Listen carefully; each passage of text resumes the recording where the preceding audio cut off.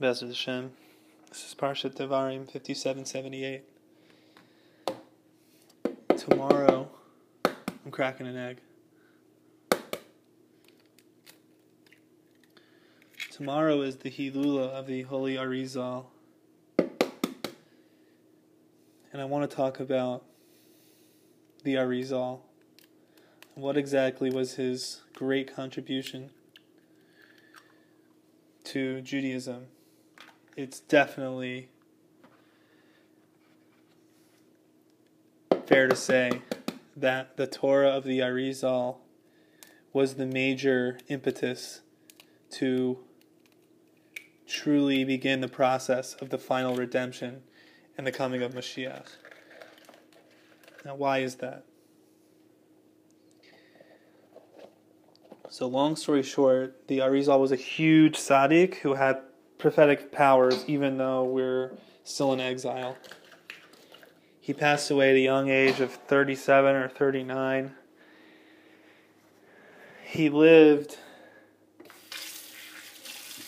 in the 1500s, and he didn't say anything new.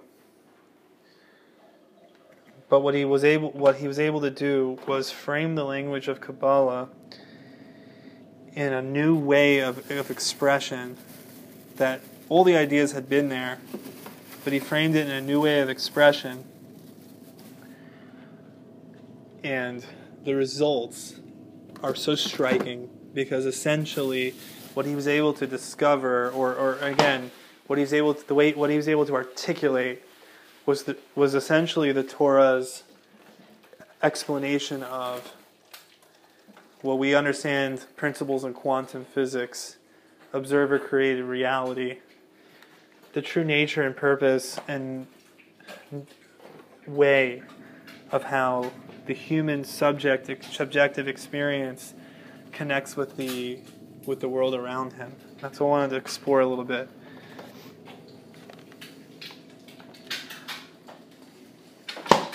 So I think I'll ask a question.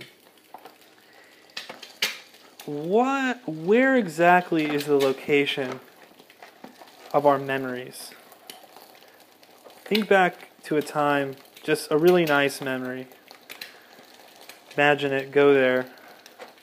Where is it? Where is that memory?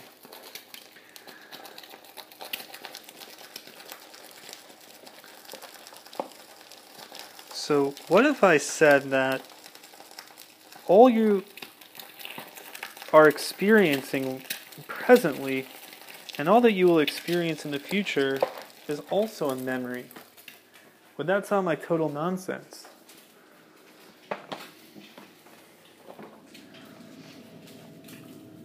So, what would that mean? So, let me quote you a very beautiful midrash from the Talmud. Many people might know this. The Talmud says, before a child is born, there's no greater time than that. It's utter bliss. And his body is gestating in the womb, but his soul is in the greatest spiritual heights, and there's an angel teaching him, whatever this means, the entire Torah. And there's this candle that's shining over his head. And whatever this means, it says that he's looking in this light from one end of the universe to the other. Okay. Sounds pretty awesome. So that's explained as saying that before we're born, we're taught the entire Torah, so that when we learn something that rings true, it doesn't necessarily feel like encountering new information, but we're actually re-experiencing something that we remember from that time before time.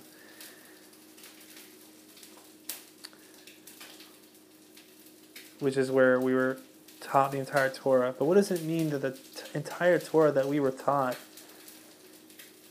is associated with this experience of this light shining from one end of the world to the other? What is this light shining from one end of the world to the other? Why is that the Torah? Did the light that I saw when I was being taught, was it the same light that you saw when you were being taught the Torah? Let's hold these as questions. Oh, and one more important part about this story. It says when the child is born, the angel, at that point where he takes in a breath, taps him on the mouth, and then he forgets everything. And he doesn't forget it because there's a memory. Otherwise, what was the point? But he basically forgets everything, and then he starts from square one. So what's the point of this experience is another interesting question.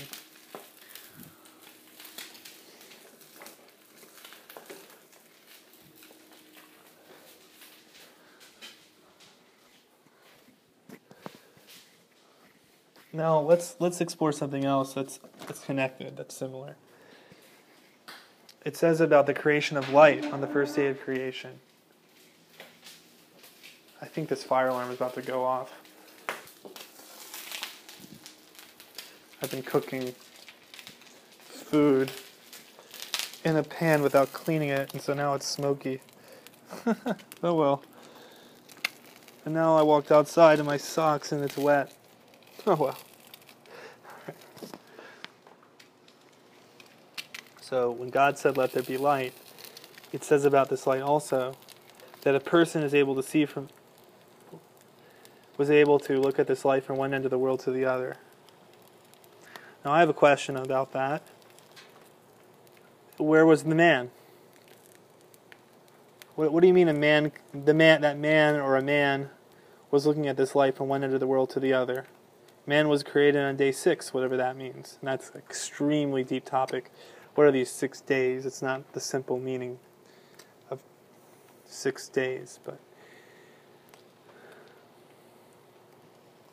And similarly, it also says that God saw the light that it was good to hide it away for the tzaddikim in the future, for the righteous in the future. That sounds just like the fact that this baby, before he's born, he's looking at this light from one end of the world to the other, and then when he's born, it's hidden away for him to discover later in his life. So there's obviously a fascinating parallelism here. So what does this light represent? I'm going to say that light, this light shining from one end of the world to the other, meaning it's a light that you understand all the deep truth that is hidden in all physical and spatial and temporal experiences before they even happen. It's the real hidden meaning behind every experience in this universe before those experiences actually play out on a lower plane of time and space. So why are we taught this before we're born? Why is this shining before man is born as Adam HaRishon, as the first man? And why does it have to be hidden? And what does this have to do with my original question of where is the location of our memories? So I want to submit that this light is actually us. You are that light. I'm going to open up and tell you that when I was 21, I was 22, and I had just graduated college, and I hadn't been to Israel or anything to learn. I was going to learn though, but I hadn't been really keeping any mitzvot or anything. But I was at my parents' house in my childhood bedroom, and I was reading a book on Kabbalah from the Borders bookstore. It was nothing.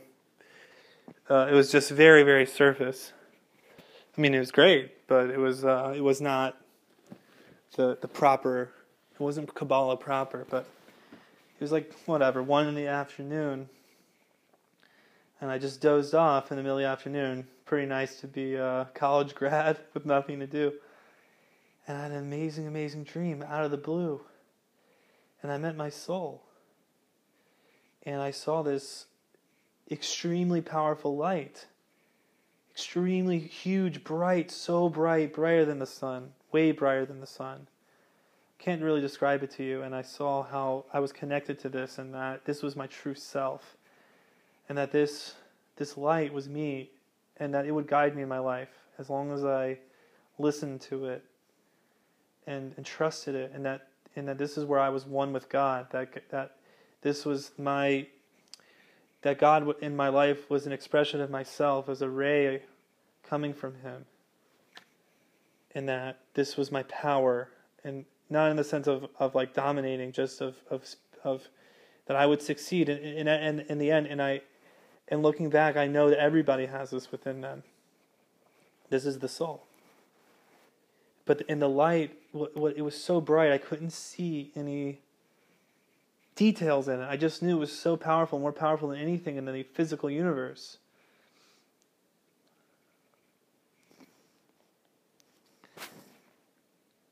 And that's what we're talking about. That's this light.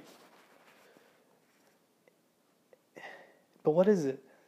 But what is that light that we all know, we all sense? We have so many noises that we hardly can ever touch it. And that dream was a gift. I'm telling you, I didn't do anything at all. It was something I needed as a boost to assist me in what I needed to do in my life. It ultimately helped me to make sure that I got married, had children, and all these things. So let me bring up a different topic now. The Jewish people, there are two interesting seeming opposites the Jewish people are compared to. They're similar opposites. One is they're compared to the stars in the sky, and the others are compared to the dust of the earth. Now these would seem to be pretty extreme differences. The stars in the sky, oh wow. It says in the Talmud, actually it's so fascinating. The Talmud is so brilliant. The Talmud we had a tradition from Hashem. We knew how many stars there were in the universe. There's a Gemara in Brachot, the first tractate of Talmud, where God is telling the Jewish people feel like Hashem has left them after they did the golden calf. And God says, I'll never forget you. You know why? Because I created all these stars, and it just starts mentioning all these different formations of stars, and there's 30 of these formations, and in each formation there's a billion, and then the number becomes enormous, and the exponent, it's like 10 to the 28th is what NASA has discovered. It's pretty amazing. Like, you can't just see that in whatever way they could count stars back then. It has to be a received tradition from Hashem, from the Creator, who knows how many stars there are. And the Gemara says that number is so enormous that nobody in their lifetime, if you counted a star just for every moment of your life, you could never count that. So the Torah, this week's parsha of Deuteronomy, the beginning of the book of Deuteronomy, Moshe compares us to the stars. And Rashi says, how is that possible? There were only 600,000 Jews, and nobody in their lifetime could even count the stars, so obviously there weren't that many. Rashi's answer has a cryptic answer. Rashi is the foremost Torah commentary. He says that what it means is that just as the stars have rulership over the world, because the Torah believes, the Torah shows us that the stars, they're just tips of the iceberg of the spiritual flows that flow in from higher worlds of spiritual force to have a direct impact on our world. But we know we're not astrologers. We believe that our souls actually exist higher than the stars, and even if the stars, in the aspect of that there is something to say about astrology, and Judaism recognizes that, but that the power of free will and the power of connecting to Hashem, the power of connecting to one's deep, enormous, beautiful, powerful soul can alter the course of what would normally be what the stars would coordinate in this world. So when the Torah tells us that we're like the stars, and then Rashi brings out that it means that not by number but by influence, it's telling us that our souls in their true root are extremely powerful spiritual forces, and that it's actually in that place where what we choose with free will in our situation down here, we don't know it. But what it's actually doing is it's causing us to reach up to that spiritual powerhouse of our soul to pull down blessings in our lives. And the whole physical world is rearranged. All of our experiences in this plane of time and space are actually in a hidden way, very, very hidden way, being arranged according to how the choices we make is able to pull down a stronger and stronger signal from where we exist on that level beyond the stars. Of course, the fact that this is true is hidden. That's what it means that God hid the light, both in the creation and before we're born. He hides our true nature from ourselves. Okay. So then, what does it mean that we're compared to the dust of the earth?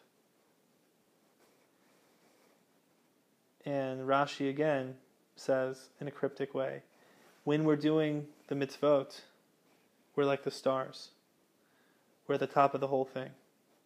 But when we're not doing the mitzvot, when we are running away from our opportunity to express our deep, deep treasures of who we are in this world, to make this world a vessel, to express our godliness in it, within it, that the world should be a home for our self-expression of our godly nature, then we fall down and we're like the dust. And what does this mean?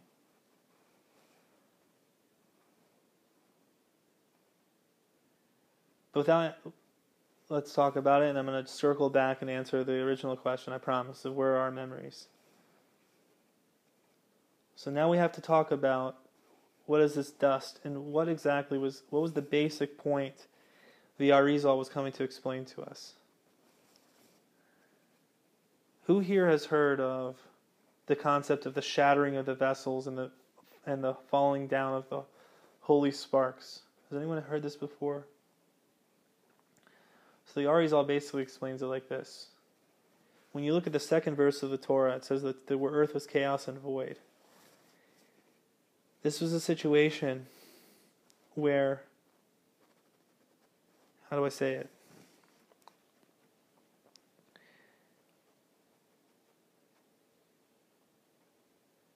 The vessels of this world, all items, all events, is like a great matrix of possibility. Let's do a thought experiment. Let's imagine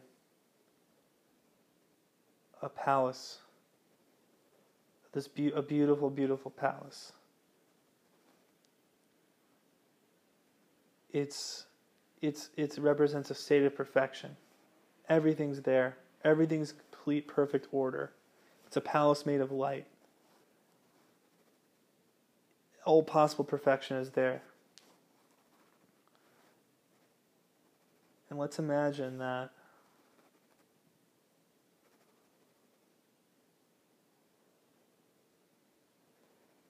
there's nowhere for that palace to express itself. It exists only as an idea. It's the most real thing there is because it's the truth.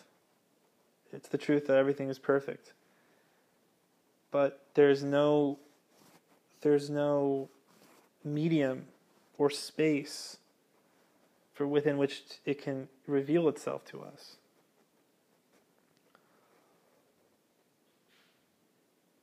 So then there needs to be that medium or space. It can't express itself to us. That just as that light of who we are is so bright and so intense, and it's amazing, it's a beautiful, beautiful thing to even experience it, but there's something more we want. We want to experience this palace, which is the true universe, and we want to experience ourselves, which is that deep light. We can't see the details. We know it's so great and wonderful, but we have no idea what it really is, and we want to know what it really is. And my friends, that's the deep secret of the tree of knowledge.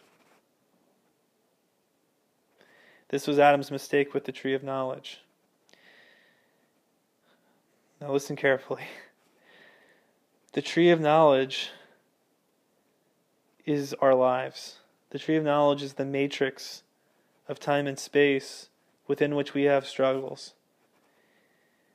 And what Adam was supposed to do, as all of our souls were in Adam in that perfect place, he was supposed to have all the experiences that we've been having in our lives and in the 6,000 years of history. Again, talk about evolution, talk about billions of years. I'm not worried about that.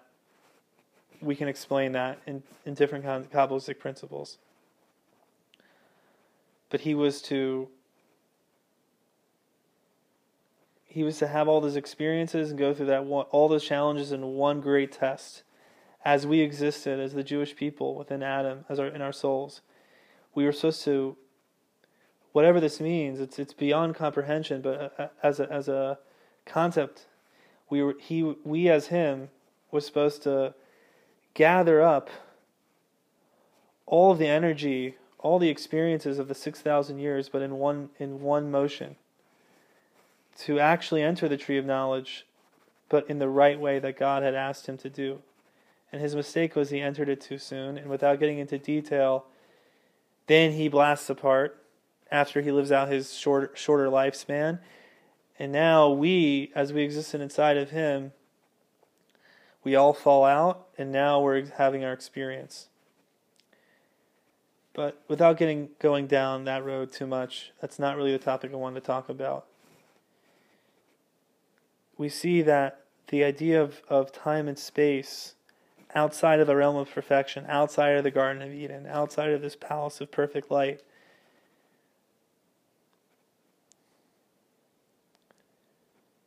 this whole concept of our very worldly experience, where we're constantly making choices and we're constantly struggling with emotions and choosing which emotion to feel, or choosing which emotion to follow, choosing which thought to follow, choosing which job to take, which girl to marry. We're constantly making choices. What we're doing, according to the Ari, is we are actually selecting energies of ourselves that exploded a second time after the sin of the tree of knowledge. And we are gathering ourselves into ourselves to create a house, to create a space within which that brilliant light of who we are can express. When you eat food, what are you doing? You're taking energy from the world, and it becomes your body. When you have an experience in the world, you're taking potential energy of a possible situation within which you can express a facet of yourself, and you're making it happen. That's where you exist as the quote-unquote the dust. Where we exist as the stars is that we actually are, now listen very carefully, we actually are in our true nature. If we imagine the real world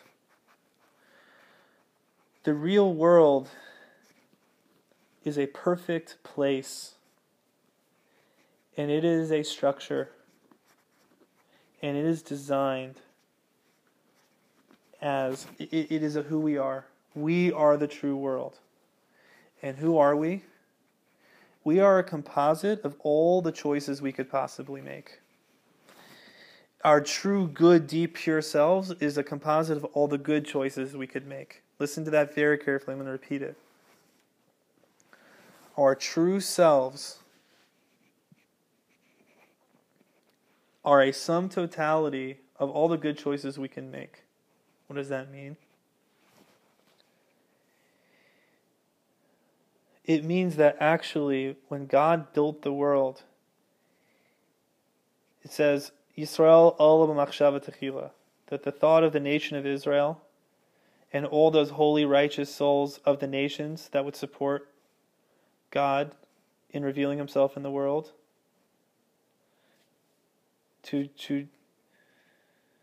really be good. That's really what he created. He created a great, enormous, beautiful, infinite place of all of the good deeds that we could do. All the good deeds that we could do in every single moment of our lives is actually the spiritual energy that runs the universe. Everything else is just a screen or an environment within which the amount of those good choices that we take is actually expressing itself. Let me put it to you a different way. Let's imagine a multiverse theory.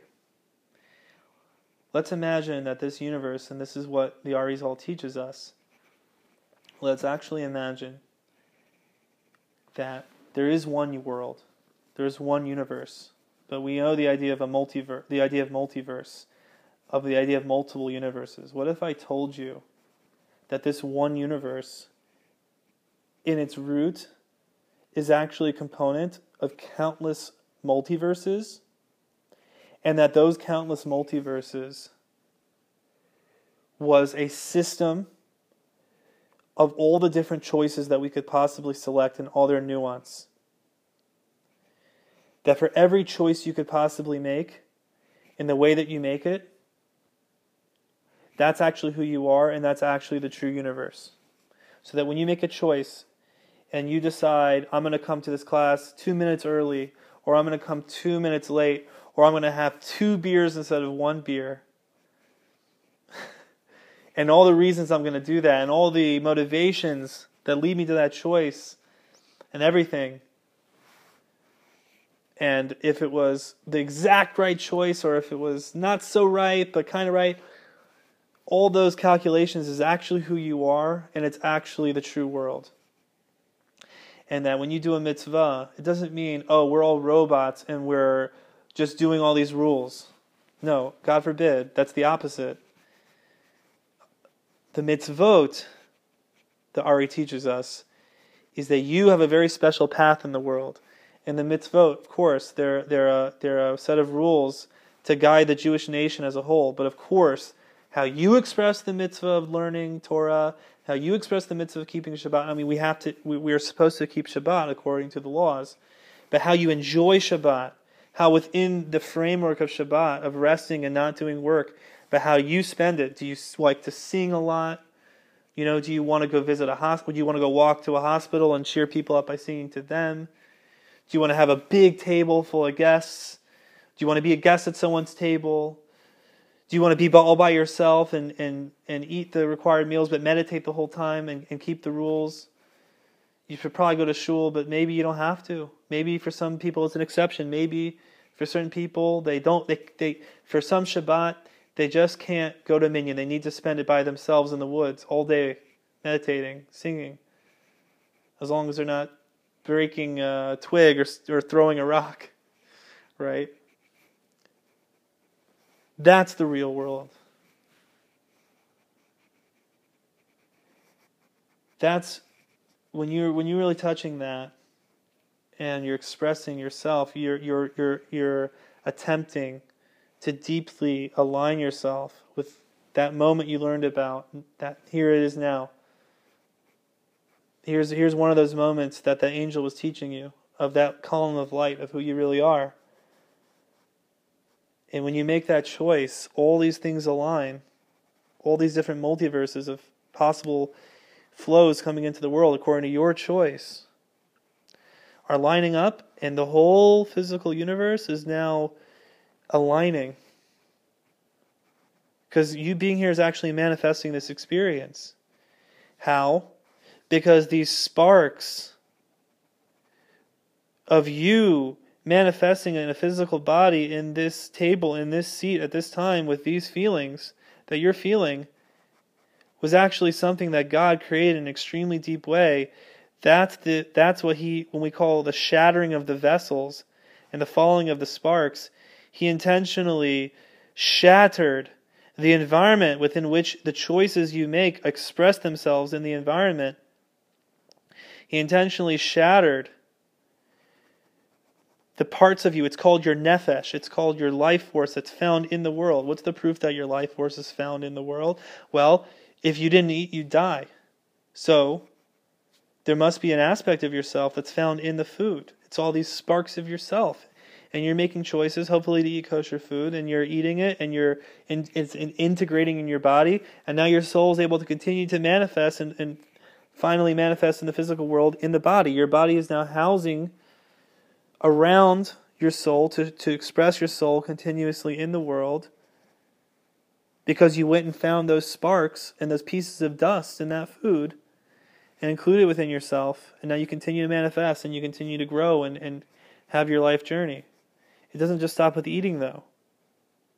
Every experience you have, you're integrating that experience. It's out there in the quantum possibility fields.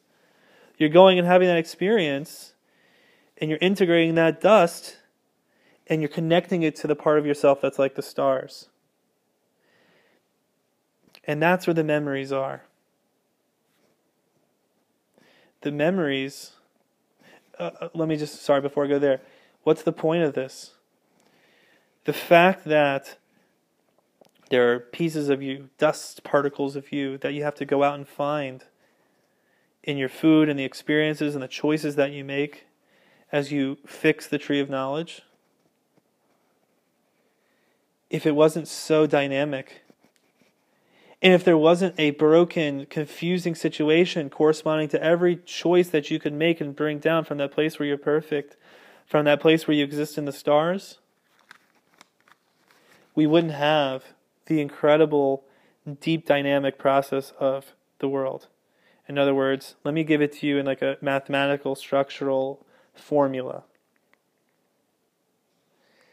For every choice you could make from that place where you exist and all the perfect choices you can make and all the very nuanced ways that you can make them, there has to be a corresponding shattering and realm of possibility and realm of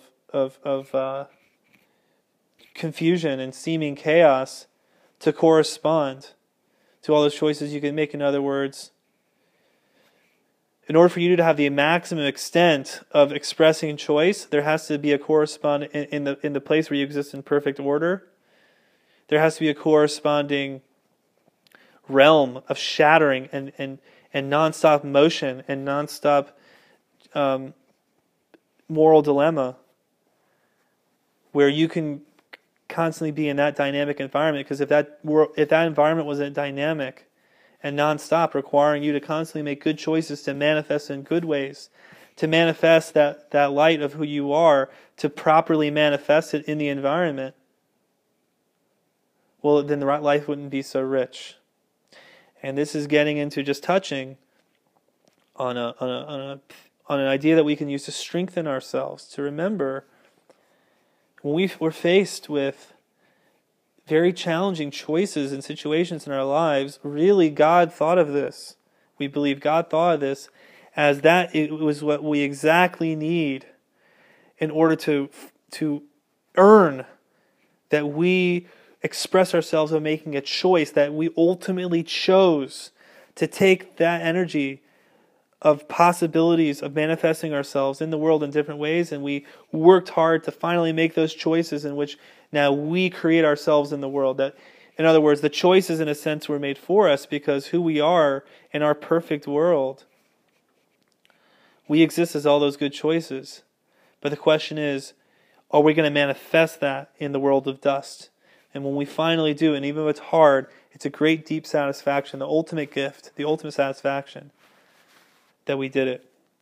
And remember, sometimes when we're faced with really hard challenges and choices, it's a result that for whatever reason beyond our control, we didn't know how to do this. And we made a lot of blunders. And in fact, and this is a very deep point, we talk about the shattering of the world in order to create this place of challenge and choice.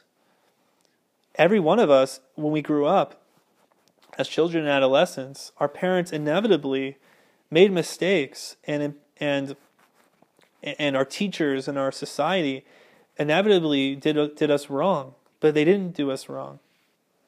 This is from the deep design of Hashem's mind, that He intentionally breaks us sometimes. And just as when we're born and He takes away that knowledge of the Torah, that was like we were shattered.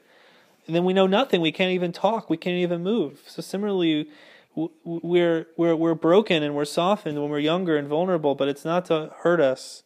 God forbid someone's being abused. It's a terrible thing. But what it's actually meant to do when we aren't given the answers, and then when we aren't given the answers and we make mistakes and things break in our lives, well, this actually creates the setting within which when we bring the pieces back together, that's like sometimes the only way that we can express our true maturity, our true bravery, our true power. Where, things broke in our lives, but then it pushes us to dig deep, and all of a sudden we touch that power coming from beyond the stars, that's more powerful than the stars, that power of our choice. We wouldn't have to do it if we didn't feel so broken. And then God shows us, oh, you're actually invincible. You're actually amazing. You're actually one with me. And whatever broke, you touch that place through prayer, through tefillah, which doesn't mean prayer. It means to bind yourself to your true self, and through mitzvot, which doesn't mean commandments. It means to bind the energy of this world and manifest inside the energy of this world according to the true power of your soul, to bring down the true power of your soul into the world. And so this answers our question. Where do memories exist? The memories existed before they even occurred. The memories of the choices that we make, which then become memories, they actually exist in the place who we are. But what? Before we're born, the angel is revealing this to us, but we can't see the details. We had the memory before it happened, but we had no idea what it was. Now when we're born into the world and we had an experience and something deep happens in our lives, and then we actually have the memory, what's actually happening is we're gathering the world into ourselves, and now we're able to see, oh, that was what that angel taught me. Now I'm here and I'm down in a world of very small moments of time and space compared to the infinite place where I come from. And now I'm experiencing that deep thing I learned. Maybe if it was beyond my capacity, now I can see, oh, I remember that Torah lesson. Now I'm experiencing it. So then when you have that memory, all that energy of the moment you were in, when you were producing that memory, you're actually taking all that energy, all the lights, all the sounds, all the tastes, all the experience, and you've now connected it to yourself. That where that experience existed was only a potential of your soul to manifest that experience.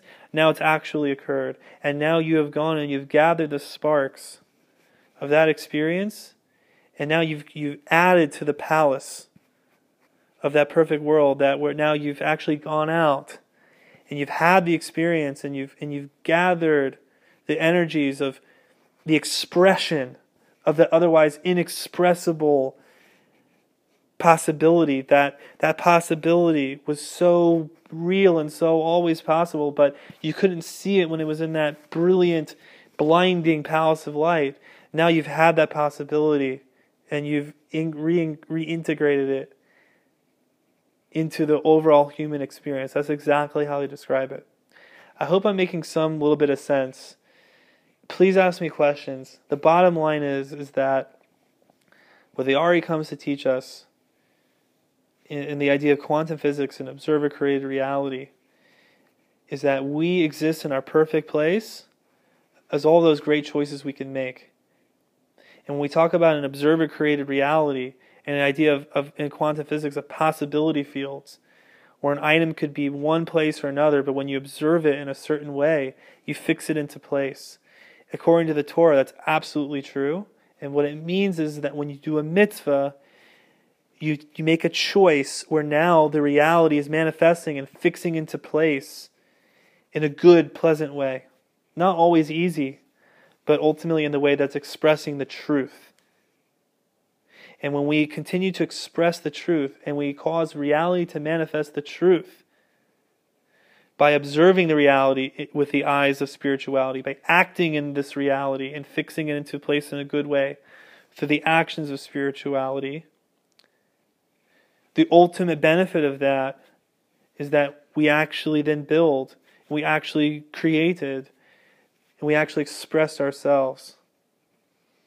Baruch Hashem.